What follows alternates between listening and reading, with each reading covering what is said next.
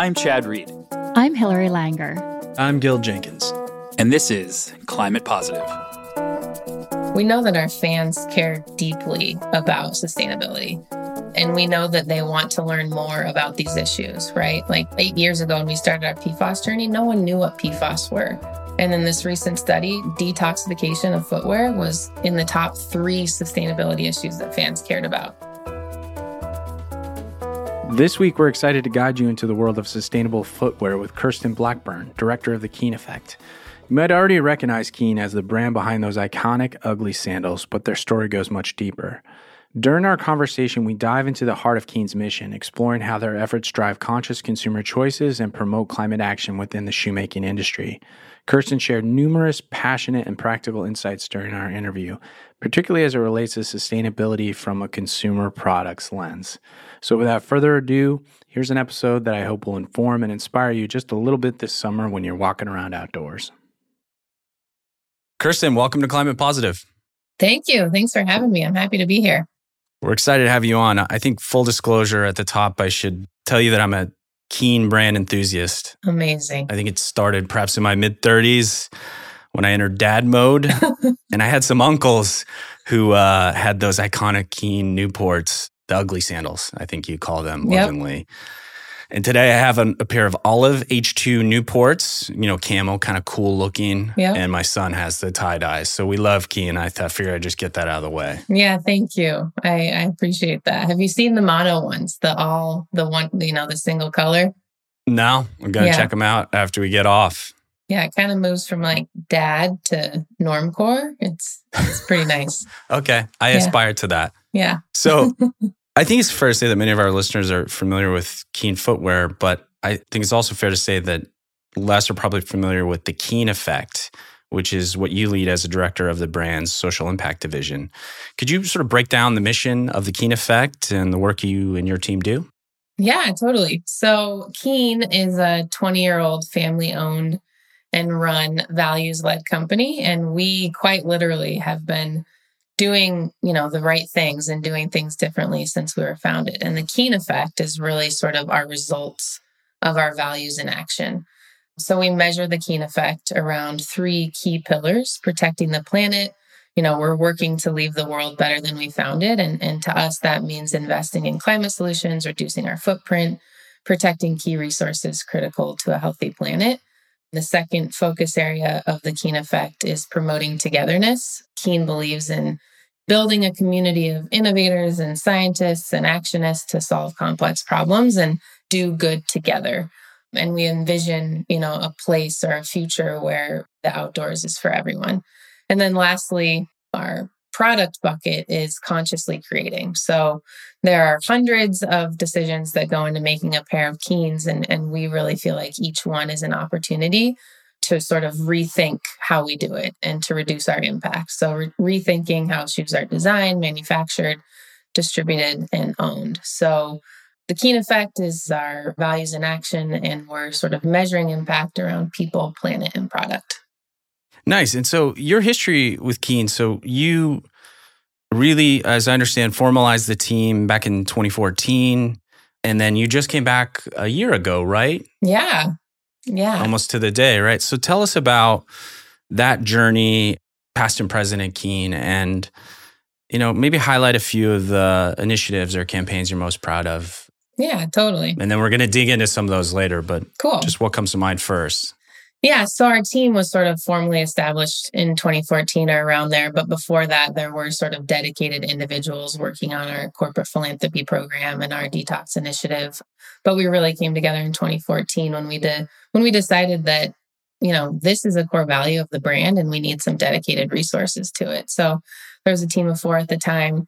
Right about then, we were and still are pinnacle members of the Conservation Alliance, and we were attending one of their DC fly-ins and hearing from the Obama administration that, there was a hunger to protect wild places and the administration, could really benefit from having more of the general public aware of the benefits of public lands. And we sort of took that home as a call to action, and we launched what still is one of my proudest sort of moments at Keen, and that was the Live Monumental campaign. basically we crisscrossed the country in a 1967 or 76, I can never remember, broken down old Eleganza camper van that we painted yellow. And we advocated for 5 national monuments, and we spent over a year. We had breaks. We did go home and see our family, but over a year, rallying fans and working with nonprofits on the ground and just celebrating these places. We put together a short documentary film about it. We had a reception just outside the White House with hundreds of political officials. And it's where Keen really cut its teeth in consumer advocacy.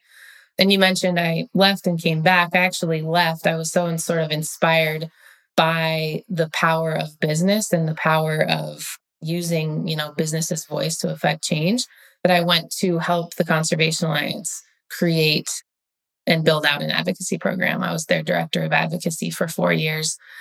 And then I had twins at the beginning of the pandemic. And you mentioned you have a son. Kids change your whole life and your perspective. So I took a year off to be with them. And then the pull of Keen is just too strong. And I just really feel like Keen's moment is now. And we just turned 20.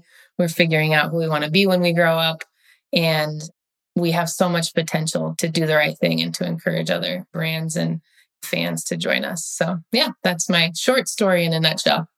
Awesome. Well, let's dig in a bit on just footwear as a category and the impact it has in the environment. Could you sort of talk, and you alluded to it with the third pillar, how does industry sort of contribute on the issue here? And what are the ways that Keen and other brands are focused on, through the product life cycle and the overall carbon footprint, minimizing that impact? What do you think about when you get asked that? Yeah, I think first, sort of understanding the size and scope of the footwear industry. So there's different sort of data, but, I think there's a consensus that the footwear industry produces about 22 billion pairs of shoes annually, which is a ton, right? And Keen is a very small portion of that total number. We're closer to 12, 14 million. But we really feel like we have an opportunity to do things differently and to think about what our contributions to that 22 billion pairs means and is, right? So, it's hard to sort of quantify the entire industry's climate impact, but one study from 2018 suggested that it's, 1.5% of global emissions comes from the footwear industry. Whether that's true or whether it's a tenth of that or 4 times that, we still really believe that brands are responsible for their own impact. And we actually ran a quantitative study, I guess it's still last month in May, of 600 current and prospective Keen fans to understand sort of their perspective on whose responsibility it was to act on climate. And the overwhelming majority said that brands are the main actors when it comes to climate action, even ahead of governments and institutions and individuals. So that just solidified the fact that, us as brands who make things, should take ownership of what our impact is. So there's a variety of different ways that brands and Keen are thinking about what our impact is and how we might address it, right? Shipping raw materials and components all over the world is tough and it contributes to emissions. And the industry sort of writ large is generally a very global supply chain. And Keen is making a conscious effort to source, we call it local for local whenever possible, meaning, we'll source footwear components in the manufacturing country. I should mention too that Keen owns 30 to 40% of our manufacturing facilities. And so we sort of have an opportunity to do things differently there. I think another thing that the industry is thinking about and that Keen is certainly thinking about is designing for sustainability, right?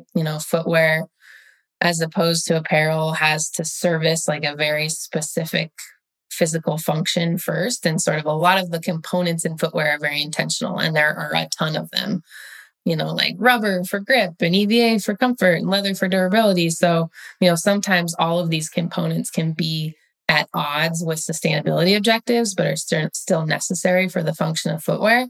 So we just need to sort of find a balance between all of these things.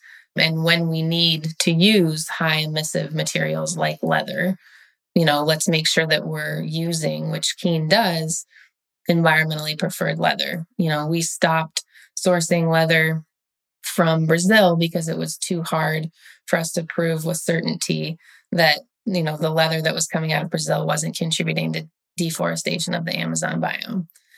So that was an important move for us. We weren't sourcing a ton of leather from Brazil to begin with, but we still made the choice because it was the right thing to do. And then, once we have our leather, we make sure that we only tan at Leather Working Group certified tanneries, because these are, certified tanneries that are committed to measuring and taking action to mitigate environmental impacts from, water to chemical use.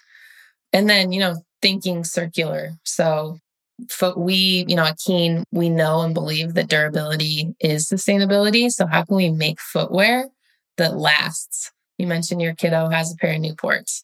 I always have at least 2 Newports at my house with twins, and you can just keep passing those things on. That's right. So you can put them in the dishwasher too. Did you know that? I didn't know that. Yeah. I think it needs a quick run, considering his outdoor activities. I'm going to transition to, we're going to get in the weeds a bit. Sweet. Because you're talking materials and inputs. I've read a lot about your work to eliminate, and I hope I pronounce this right, polyfluoroalkyl substances from footwear. PFAS, I prefer that, right? These forever chemicals, which are more commonly known. Can you talk about this journey, as I understand it, going back to 2014, where you discovered this was in your shoes and in your work, I don't know how many years now, to eliminate it. Just tell us about the journey and the work that you're continuing to do there to help others achieve this milestone of eliminating awful forever chemicals from the product manufacturing. Yeah, thanks for mentioning it. Our sort of commitment and success in eliminating PFAS is something that we're really proud of, and that we're earnestly and honestly trying to, help other brands do as well. So you mentioned 2014. In 2014, we found out that PFAS, or these forever chemicals, were sort of all over our footwear. And, we sort of got keen to the idea of PFAS from durable water repellencies, or DWR. And they're most commonly used in DWR components or materials because they repel water and dirt, right? Like that's the purpose of that function. And so we found that we were using PFAS DWR solutions.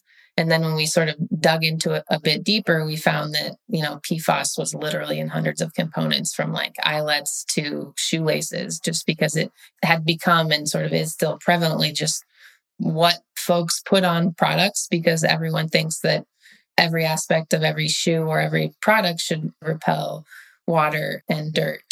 So we connected with organizations like the Green Science Policy Institute and Greenpeace to sort of understand what PFAS were and why they were a nuisance and a harm to people and planet. It scared us. And so we made a commitment to start our journey to rid our supply chain of them. And sort of the first step was, conducting an in-depth audit, like I mentioned, understanding where they were. And then we followed the precautionary principle, which basically says use what you need. We decided that we probably didn't need PFAS or DWR in water sandals, right? You're going to submerge your foot into water, your foot's going to get wet. And so not stopping the use of PFAS there eliminated 65% of the problem. And then we had to hire, a chemist, and he spent 10,000 hours, close to $1 million, in researching safe, effective, and affordable alternatives to PFAS. So what's an example of that? Yeah, there's a 3M, like an eco 3M version that we're using. Actually, this is a good plug for our green paper. In 2020, we published a green paper, which basically is our sort of open sourced roadmap that walks through the steps we took to eliminate PFAS, shares the testing labs that we used, shares the safe, effective, affordable alternatives that we sourced, shares consultants that are still working on this issue that you can pay to help you on your journey.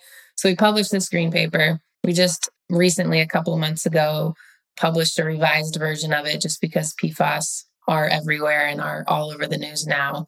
But really the intent is to share it as far as wide as we can, so other brands can, in the footwear industry or not, can sort of join us on the journey. How are other brands responding? Yeah, people are psyched. I mean, I think the beautiful thing about sustainability in this space in general is that we're all in it together, right? That's right. Like we are all living on the same planet, breathing the same air and drinking the same water. So it benefits all of us to share our resources as much as we're all allowed and possible to do. So yeah, people are congratulative, people are using it. Yeah, it's great. Climate Positive is produced by HASI, a leading climate investment firm that actively partners with clients to deploy real assets that facilitate the energy transition. To learn more, please visit hasi.com. I want to come back to something you alluded to with the ways that Keen engages with consumers to inspire them around sustainability. You mentioned the sort of grassroots tour in 2014, and I think a recent survey. How do you think about the best practices for engaging in consumer-led sustainability marketing in 2023? Like, what's working? Yeah.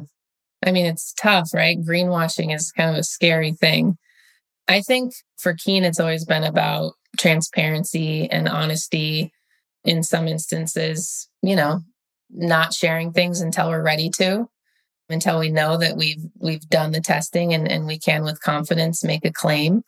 But, I think what we know, again, from that study you mentioned and I referenced earlier, we know that our fans care deeply about sustainability. And we know that they want to learn more about these issues, right? Like 8 years ago when we started our PFAS journey, no one knew what PFAS were. And in this recent study, detoxification of footwear was in the top 3 sustainability issues that fans cared about. So we feel like we sort of have a duty to educate them about the harmful effects of, PFAS and other chemicals that are all in the supply chain. But you got to make it fun too. Totally. It's a lifestyle, right? You can't education, but engagement. Yeah. And I guess building off of that, you've alluded to this a few times, but I was reading your impact report and, normally companies have their value statements and they're, talk about, it can be trite often, right? Mm-hmm. And I was struck by the simplicity, the elegance, the authenticity of how you describe these sort of 5 markers of values and culture. And I'll read them off and maybe you can build on them. Number 1 is live together. Number 2, be original in everything. I love that. Number 3, make original goods that last. Number 4, do the right thing. Number 5, create with conscience. How do you personally or your team, how does that come to life in the company? Because those are good words to live by. When you think about that, what comes to mind? Yeah, I kind of get goosebumps when someone else reads them. They are powerful and they are really meaningful. And I think one of the superpowers that Keen has is its people. And so those are really meaningful to Keeners or Keenmates. And, we have various policies that sort of allow us to live into our values. One is every full-time Keen employee has 40 hours of volunteer leave. So, annually, you can go for a week of backcountry trail work, or you can do what I do and volunteer in my kiddos' outdoor school, and you get paid for it. And it's awesome. And it creates a meaning that is really powerful. So that's one way. Another way is, we sort of find ways to put application behind the values. So consciously create or do the right thing is a value. We have a consciously creative framework by which we build products. We focus on harvest materials, sourcing ethically, detoxing our supply chain, and making to keep. So we sort of, create frameworks to ensure that throughout our day-to-day work, we are living into the values. I guess building on that bit, you've had a lot of experience leading sort of ESG, brand sustainability strategy. I'm curious, what's it like to sort of grapple with how do you maintain that purpose and impact when you're in a fast-growing business and you're scaling globally? I'm sure that's probably something that is a persistent challenge, but how's that going and what have you found works across cultures and borders and keeping that purpose? Yeah, I think you just said it when you listed off our values. I think the fact that these values are what hold Keen together create a North Star, right? So even when we're, scaling and growing, we have a North Star to consciously create and to do good together. And it sort of helps us make the decision when sustainable materials are more expensive, right? But we are going to choose them because it's the right thing to do and because it's the brand that we've built. I'm going to put you on the spot here. Uh-oh.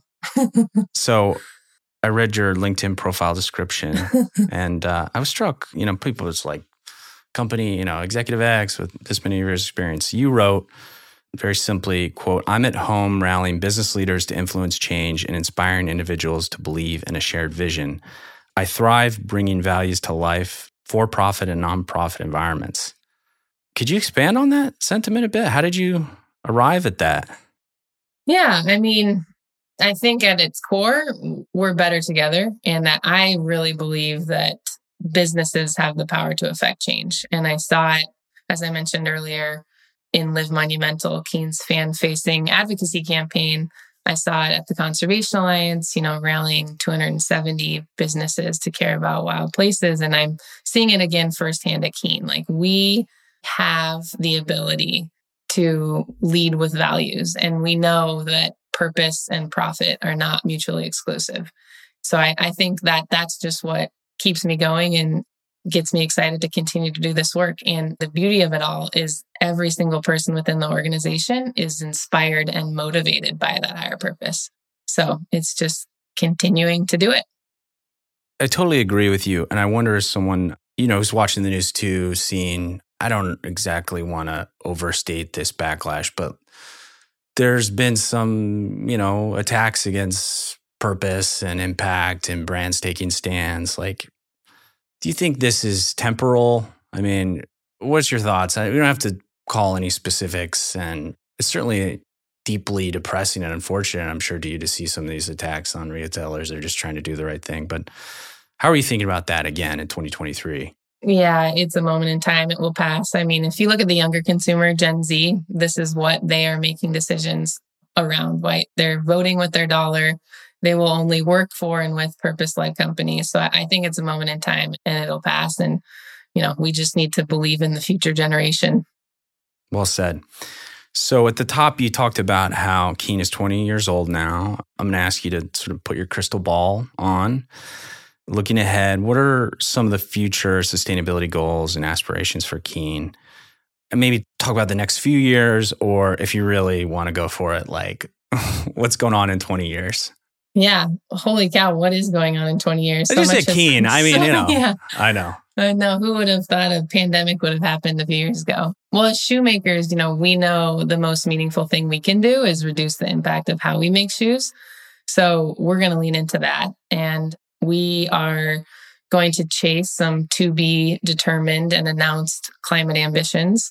So I think in 20 years, we will have reached our climate ambitions. We will be making unapologetically comfortable, durable, and sustainable footwear. And we will be doing so without the use of harmful chemicals. And I think 20 years into the future, maybe say 10, we'll be 30. I think we will have inspired a footwear industry to do the same. Excellent. Let's turn to our hot seat. This is our sort of lightning round. Oh boy. Yeah, there's no wrong answer. Just first thing that comes to mind. The first few questions are fill in the blank. So the most important advice I have followed is? Purpose and profit aren't mutually exclusive. The most important advice or feedback I have rejected is? That's not in the budget. The word or phrase I most overuse is? Oh man, I should ask the team, but probably let's double click into that. Yeah, circle back or double click. Yeah. Thank you for your honesty on the corporate jargon. Or in my household, because I am often mitigating the craziness of twins. What's your plan? Yeah. Do you have a sustainability hero? Yeah. Kirk Richardson. He's a friend, a former colleague. He worked in the footwear industry for 3 decades at Nike, had various roles at Keen, including president. And he, came back to Keen to help us solidify the Keen Effect team because he believes so strongly in business's role in changing the world. Cool. What advice do you give young people who want to work in sustainability? There's a lot of them. Maybe 3 things. First, thank you. Second, vote at all levels of government. Vote with your dollar as well. And keep going. You are more powerful than you realize. How do you connect with the restorative power of nature personally? I'm lucky to live in Missoula, Montana, so I have accessible public lands everywhere.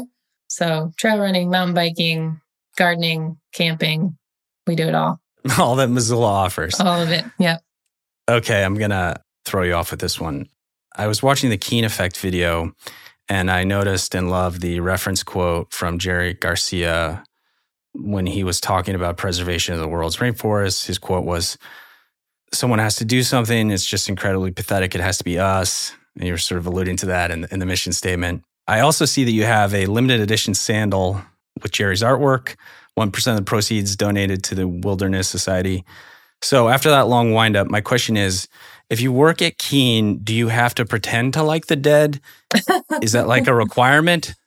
It's definitely not a requirement, but it's a bonus. Okay. There's definitely some deadheads that are walking the halls. Yeah. Okay. I think you might be if you have a pair of Newports. Yeah, it's still too much twingy twang. It's just not for me. I don't know. I love the whole ethos. It's just not for me, but I had to tease you a bit. Appreciate your honesty. Okay, this is overrated, underrated, or appropriately rated. And since you live in Montana, I think I have to ask this. Yellowstone, America's #1 cable drama. Overrated, underrated? I can't answer that. It's too close to home. You have to answer. Overrated, underrated, appropriately rated? Appropriately rated. Okay, floating the river. Underrated. Why? More people should do it. Agreed. More Montana bison. Just underrated. Yeah, they're majestic. Slow and steady. Here, I have a bison tattoo. You can't see it, but I have a small, tiny bison tattoo on my arm. Awesome. And they're everywhere in Montana. Oh, yeah. People don't realize that, right? Still. Fly fishing. You didn't list that off. Underrated. Yeah, it's hard though. Oh, requires patience. Yeah. Mm-hmm. I'm from Portland, Oregon. We have some pretty good craft beer. Your Keene is headquartered in Portland. Who has better craft beer? Montana or Portland? Missoula specifically. Better than Portland, which has more. I think so. Yeah. Wow. We have some really great spots here. Wow. Craftworks, Okay. Kettle House. All right. To wrap it up, and it's a tradition, we ask one last signature fill in the blank question. Finish the sentence. To me, climate positive means showing up for the future. Love it. Kirsten, thank you so much for joining us. Really fun to talk to you. Thank you for all you're doing. Thank you. That was a blast. If you enjoyed this week's podcast, please leave us a rating and review on Apple and Spotify. It really helps us reach more listeners. You can also let us know what you thought via Twitter @ClimatePosiPod or email us at climatepositive@hassie.com. I'm Gil Jenkins, and this is Climate Positive.